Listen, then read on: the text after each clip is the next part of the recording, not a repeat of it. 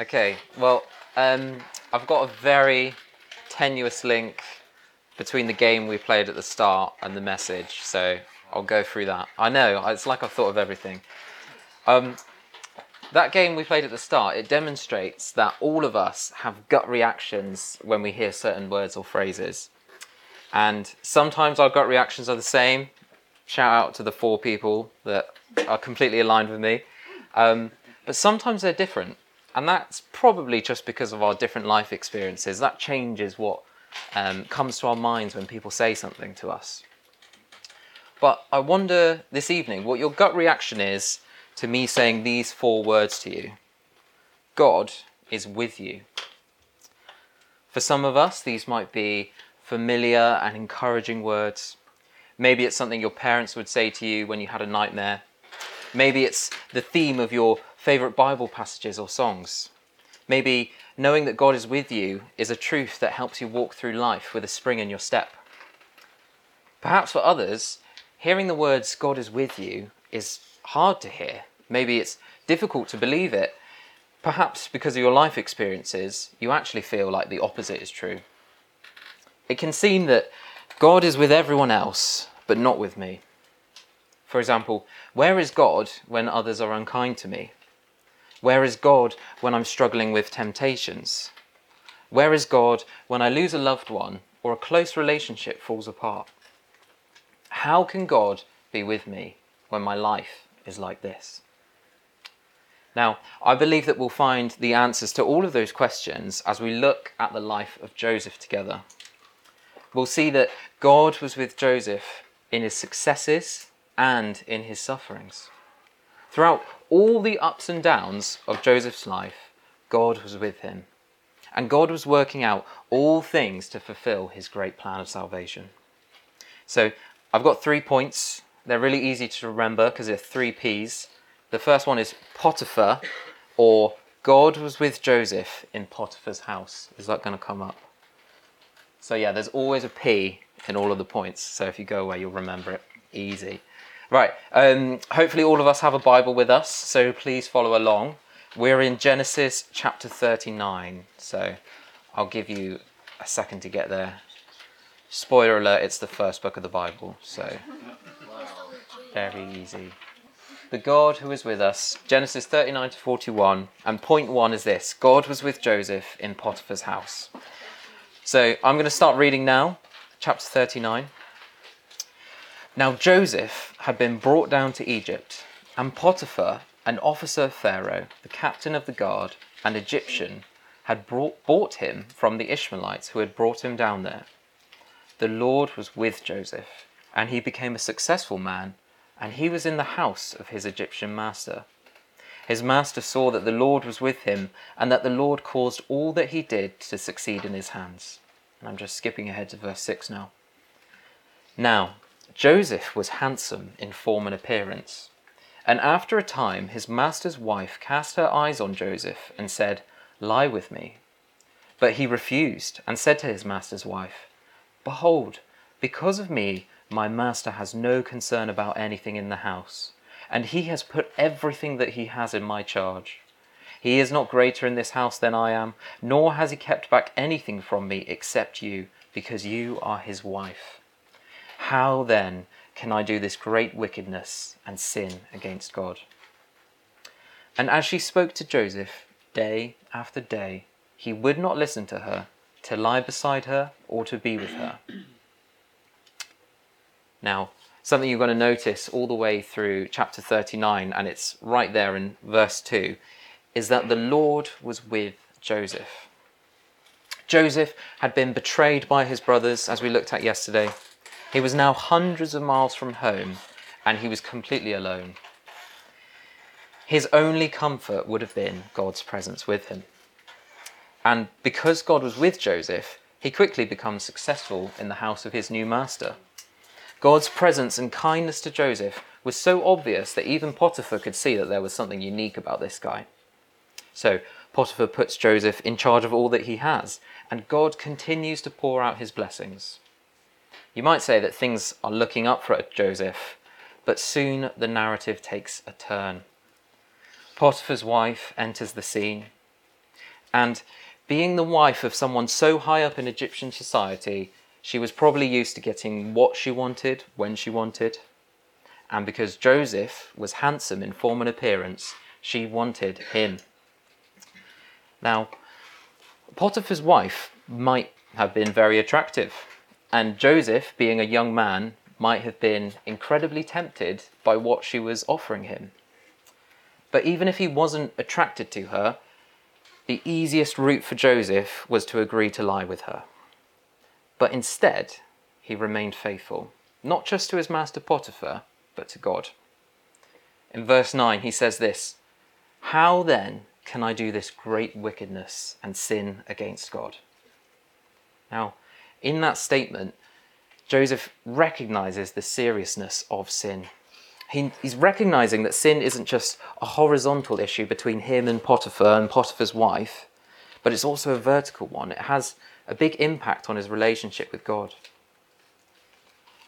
And I'm sure all of us here will know what it's like to face temptation. At home, we can be tempted to act selfishly, to be rude to our parents, or to be unkind to our siblings.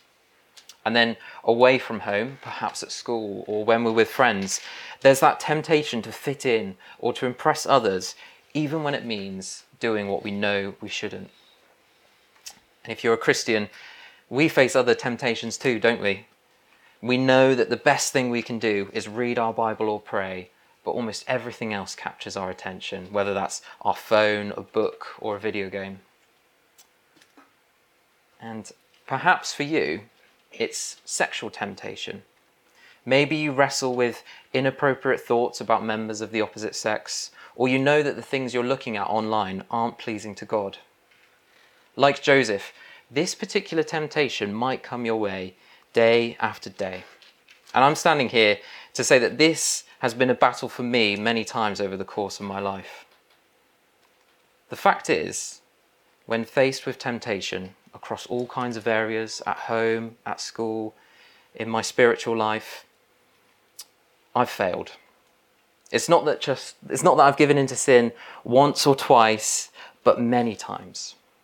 And actually, I think that's going to be true for all of us here. So, how was Joseph able to resist when we often fail in the face of temptation? Now, ultimately, Joseph's only defense against sin was that in his heart he wanted to please God more than experience pleasure, more than avoiding pain. Isn't that amazing? Despite being abandoned by his brothers, sold into slavery, faced with temptation day after day after day, Joseph still wanted to please the Lord. And despite his circumstances, he could see that it was God who was with him, blessing him in Potiphar's household. And it was God who he wanted to serve above any earthly master or any earthly comfort. God enabled Joseph to withstand temptation, not just so that we would say, "Wow, what a great example Joseph is," but more importantly, so that we would say, "Wow, look how Joseph points us to Jesus." And the reason I say that is because Jesus is the only one to have ever lived a perfect life. He's the only one to have ever faced the full force of temptation and yet come out the other side guiltless and innocent. This perfect life that Jesus lived, it was one for you and it was one for me in his death on the cross. Jesus lived and died so that we might be able to stand before God as if that perfect life was our own. And in the fact that Jesus had to die on the cross, we see the seriousness of sin and we see the extent to which God was willing to show his love. When we look on this act of mercy and grace, we too can say in the face of temptation, "How can I do this great wickedness and sin against God?" But even when we fail to resist, the answer is not to wallow in self-pity or to convince ourselves that we'll do better next time. The answer is to run afresh to Jesus. We don't need to add our own efforts to his perfect sacrifice in order to be loved by him. Turn back to him and he will welcome you with open arms. One commentator on the life of Joseph says this: "The purpose of this passage is not to get you to ask yourself in times of temptation, what would Joseph do? Its purpose is to encourage you to ponder what Jesus has done in your place." Now, do you see why that makes sense? Obviously, if we're in temptation and we're just looking at Joseph's life, we've just got this standard that we're trying to meet ourselves. But when we ponder on what Jesus has already done, that's when we sing like the song we were singing. Now my debt is paid. It is paid in full by the precious blood that my Jesus spilled. The curse of sin has no hold on me. Whom the Son sets free, he is free indeed. That's what looking to Jesus enables you to live like. But that's not the only way that Joseph signposts us to Jesus. Like Jesus, Joseph's innocence is shamefully treated. We read in verses 13 to 20 that despite doing no wrong, he is accused and condemned as guilty.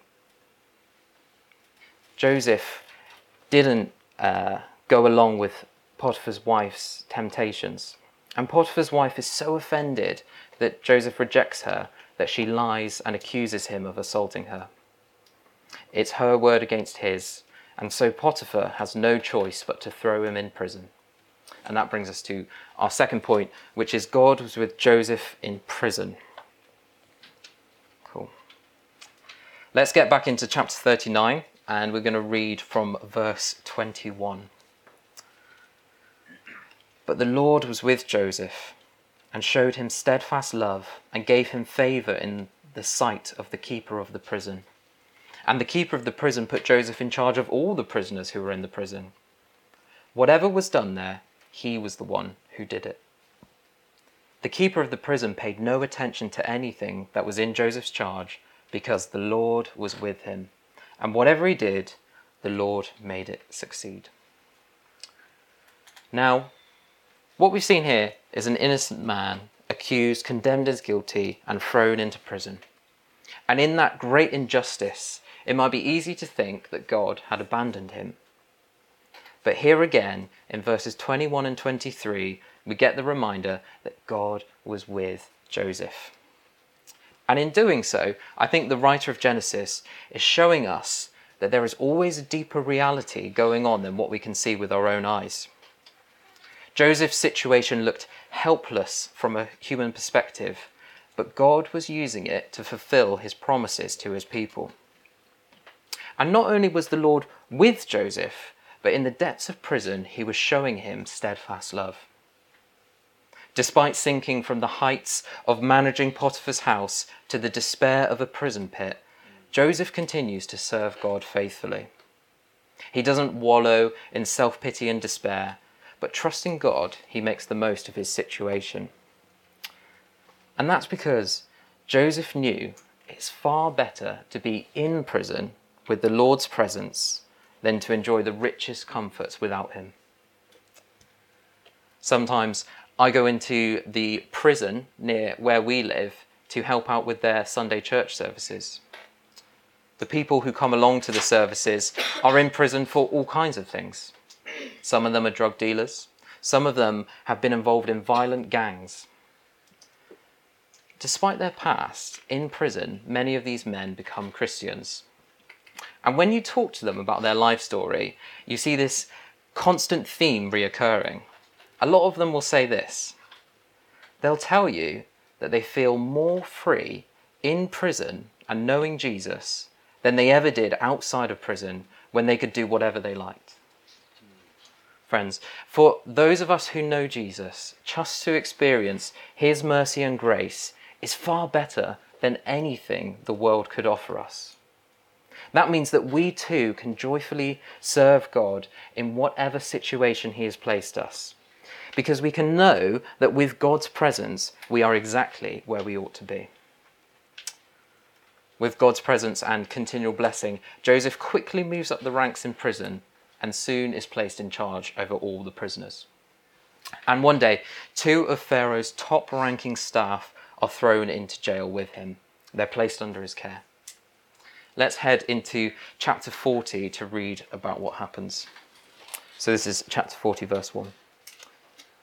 Sometime after this, the cupbearer of the king of Egypt and his baker committed an offence against their lord, the king of Egypt.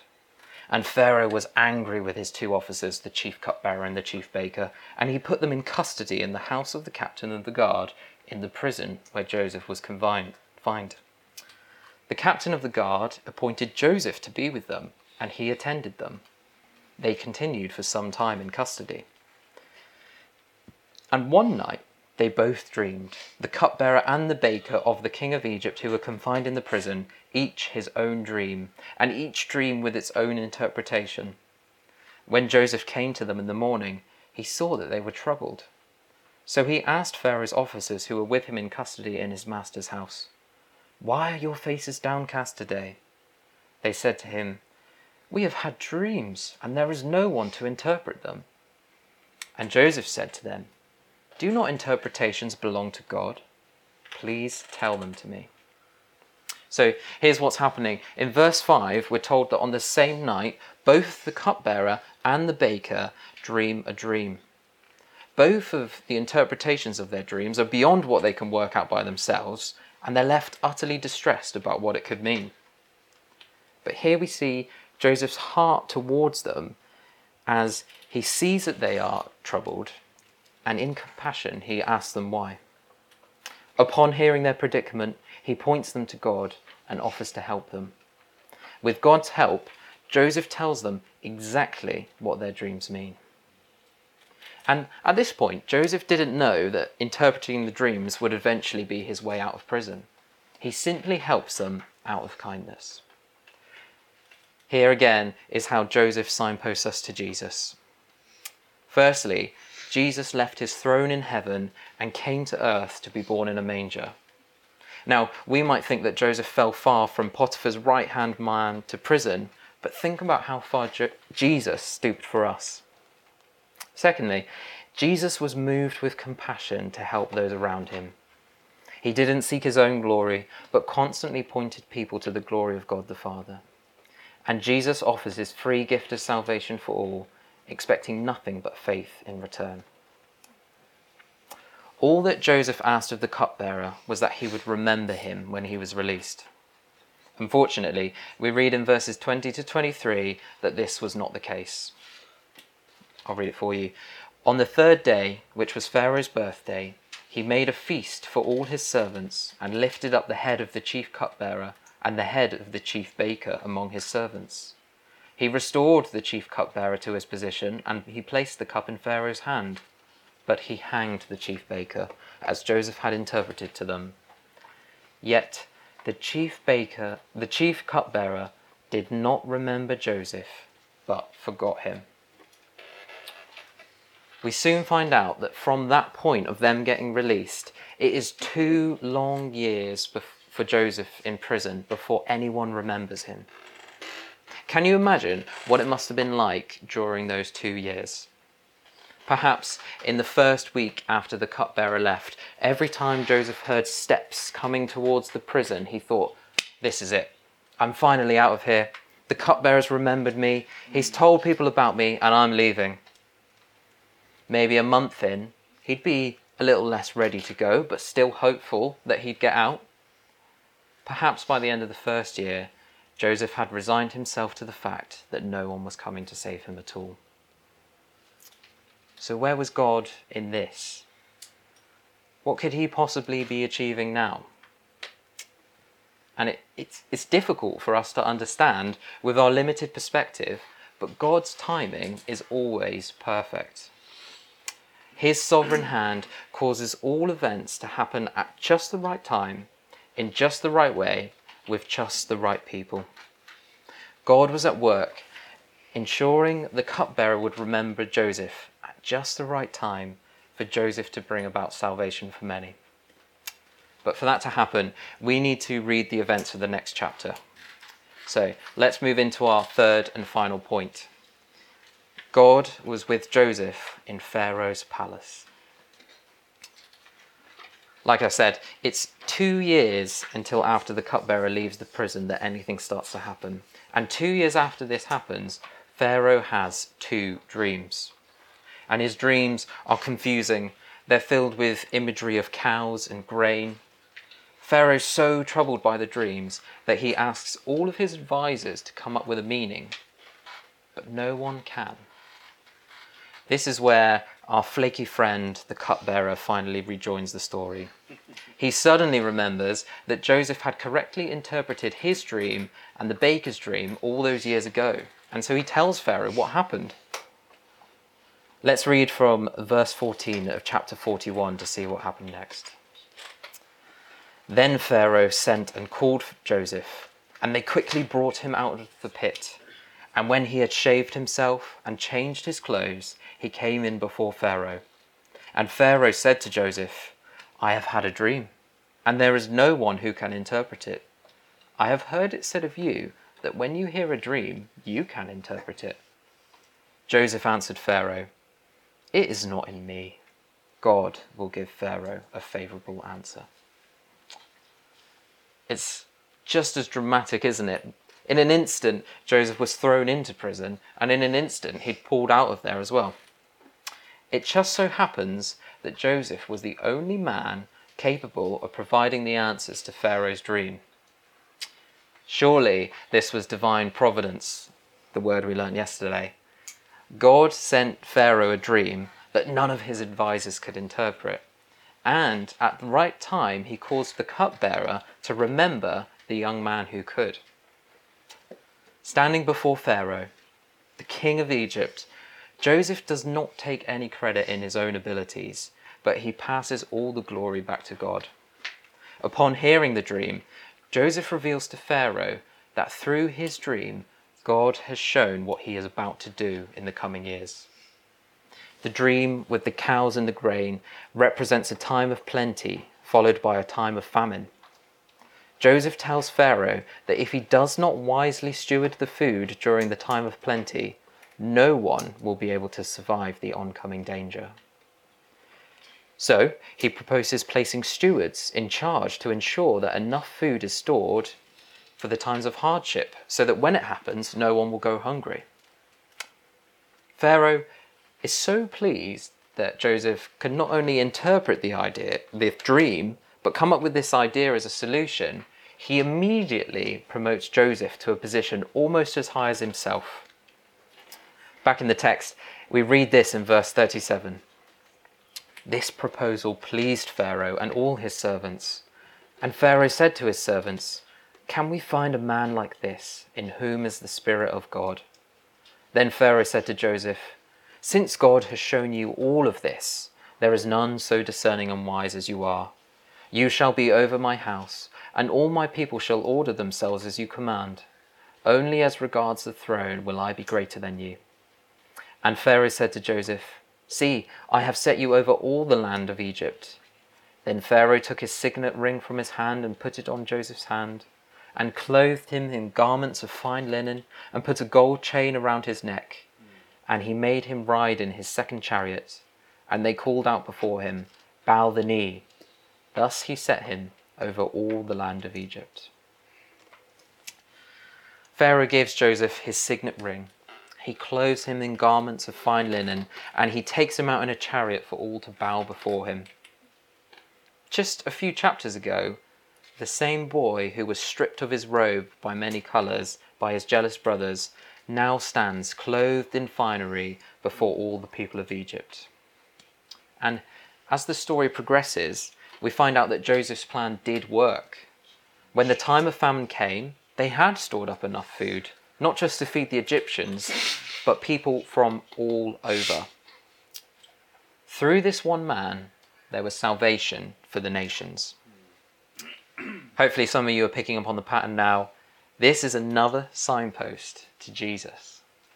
Just as Joseph provides food for all that were hungry, so Jesus came to be the bread of life. Jesus addresses our spiritual hunger. He addresses our deepest need. All throughout this talk, I've been speaking about just how amazing the presence of God is. And it's Jesus' life and death that wins that for us. By paying the price for our sin and giving us the righteousness we don't deserve, we can come to know God and to be loved by him. In some ways, each and every one of us is a mini Joseph. Without Jesus, we are trapped in the depths of our sin, unable to help ourselves. But through Jesus, we can be lifted out of that prison and restored to fullness of life. Just like Joseph, we can be given brand new clothes. We can wear the righteousness of Jesus. If you're listening along this evening and you don't think that you've ever put your trust in Jesus as your Saviour, then this bit is for you. If you want to know God's presence in your life, and if you want to know the freedom in sins forgiven, then the only thing you need to do is believe in Jesus for your salvation. You don't need to win against temptation in your own strength, and you don't need to make your life good enough so that God will want to be with you. You just need to believe and trust in Jesus. If that is you, please speak to a leader after the session. I'm sure they would be more than happy to pray with you and talk to you more. As we draw to a close now, looking back on these 3 chapters, we can continually see God's presence with Joseph throughout the ups and the downs of his life. Whilst the events occurring to Joseph must have felt like a roller coaster ride, there was one constant through it all. The Lord was with Joseph, and the Lord was causing everything to happen for the salvation of his people. I wonder if your life can sometimes feel like a roller coaster ride, or that you feel completely out of control of the events happening around you. Perhaps even being here on this camp and listening to this message is something that feels out of your control. But I believe God wants to speak comfort to you by his word and encourage you that all things work together for the good of those who love him. Matt titled his message last night, "A Wonderful Plan for Your Life." I'd like to read a quote that helps us to really understand what that means, and I hope it's as helpful to you as it has been for me. I think it will come up on the screen. We've probably all heard the statement, God loves you and has a wonderful plan for your life. But then the realities of life press in on us relentlessly. Sickness, pain, broken relationships, abuse, shattered dreams, temptation, sin, death. So where is this wonderful plan for my life? What on earth is God up to? That's actually a great question. When we explore what God is up to in our lives, we discover that his good plan is not a plan for our ease and comfort, but rather a plan for our death and resurrection, dying to sin and to our old self, and rising to a whole new life in him. He loves you and me too much to leave us unchanged. This process is often hard and painful, as Joseph discovered, and the pathway along which you are called to walk may be similarly confusing and disorientating. Yet along that difficult pathway, Joseph found that the Lord was with him, even when he felt most abandoned and alone. In the light of Joseph's experience in Egypt, we too may discover that even when God's wonderful plan leads us into trials and temptation, his grace is sufficient for us. Let's pray. Heavenly Father, we thank you for your word. We thank you for the life of Joseph that points us to your son Jesus. We thank you that Jesus' righteousness was won for us so that we can know your presence. Lord, I thank you that just the fact that you are with us means that our lives are not random chance and things are not happening out of your control, but that you are directing everything that happens for our good and for your glory. Help us to trust you and to know your presence more and more. Amen.